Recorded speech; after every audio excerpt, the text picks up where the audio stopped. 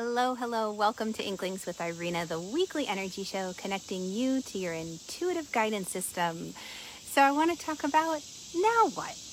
An interesting question came in after one of my latest lives, talking all about knowing your intuition, your gut instinct versus your ego. Like, is this really intuitive guidance? Or is this just some random thought popping into my head? Am I really being drawn to take action in a particular area that's going to help benefit me? So that's what I want to talk about today. When that ability starts to come through where you know your intuitive guidance is talking to you, that it's not just your head running around in circles or random bits of worry popping up. If we haven't met yet, my name is Irina Miller and I'm an intuitive energy guide, and I have been guiding visionary women for over 2 decades in developing their intuitive gifts so they know how to utilize them on a daily basis to feel abundant, to manifest their dreams, to bring those projects into real 3D life, and be able to share them with the world. This is my joy. So thank you so much for being here with me today, and let me know where you're watching from. I love to know where everybody's tuning in from the world. So talking about once you start to develop that feeling and understanding of, you know what, this isn't just some random thought or experience that's happening. This is intuition. This is my gut instinct. Something's up. Well, in the beginning, when we start to connect with our intuition, it really does seem like a random coincidence. And we wonder, okay, this is great. It's nice to get an intuitive hit every now and then, a feeling I should call my mom, urge to go to the grocery store now. But how does that really benefit me in the long run if it's just some random thing that happens?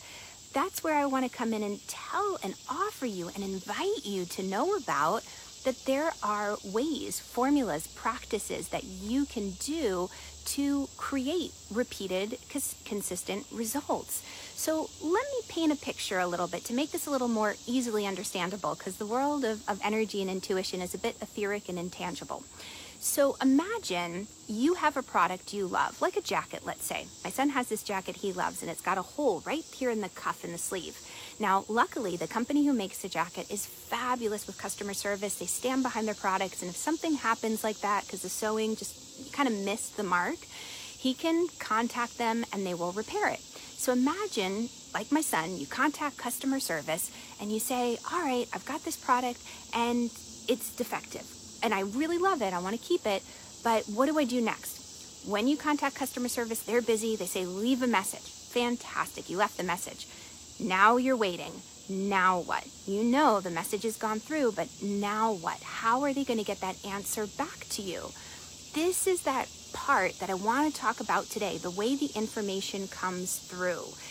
Are they going to send an email? Are they going to send a voicemail and call your cell phone? Are they going to send a snail mail message with a package? Go ahead and just mail it back to us. We'll repair it.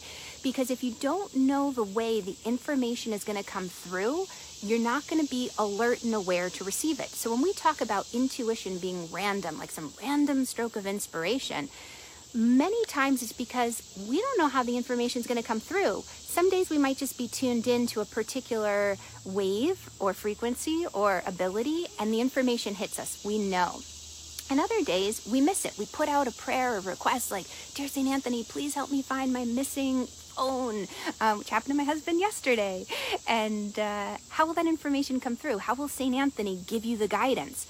Well, when you know what I'm getting ready to share with you, these next 4 things, it's going to make a world of difference, because now you're going to know where to look. So in the customer service kind of example, my son knows they're going to email him back. So keep an eye open for email. If it was a voicemail, how many people check their voicemail these days?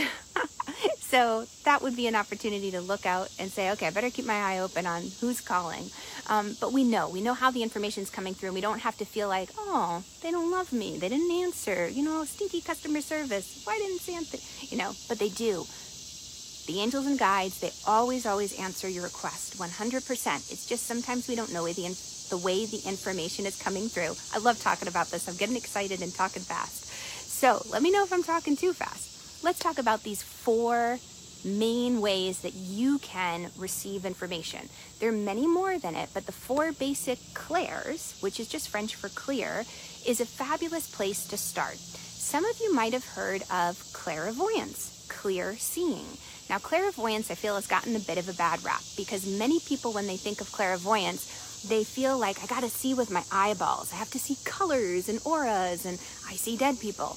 Okay, there are people out there who have that gift, and you can develop it too if you wish. But more often than not, even the people with that gift, the way they use clairvoyance is in their mind, in their head. It starts with imagination. We have to suspend disbelief a little bit. So for example, let's say you're talking with someone and a movie scene pops into your head.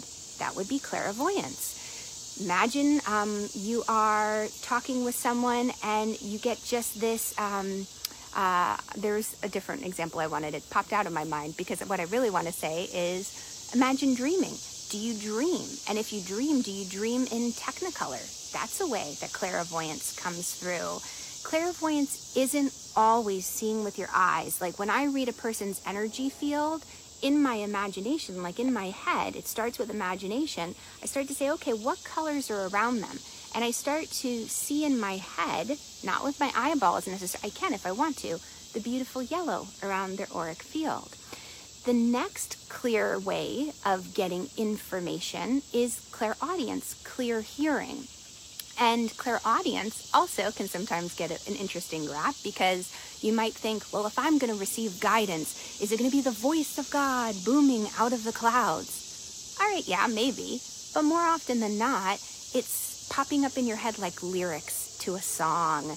You know, have you ever woken up with a song in your head? I get that a lot. I get a lot of lyrics popping into my head, and I know, okay, wait a second, is this guidance? Did I ask for something earlier today? That's why it's good to write down your questions too, because sometimes we forget we asked for help, or we forget what we asked for exactly, and the questions are important. So pay attention to the lyrics that pop into your head. That's clairaudience.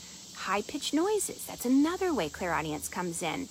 Quotes from a movie or words that pop in, you know, to your mind, so to speak.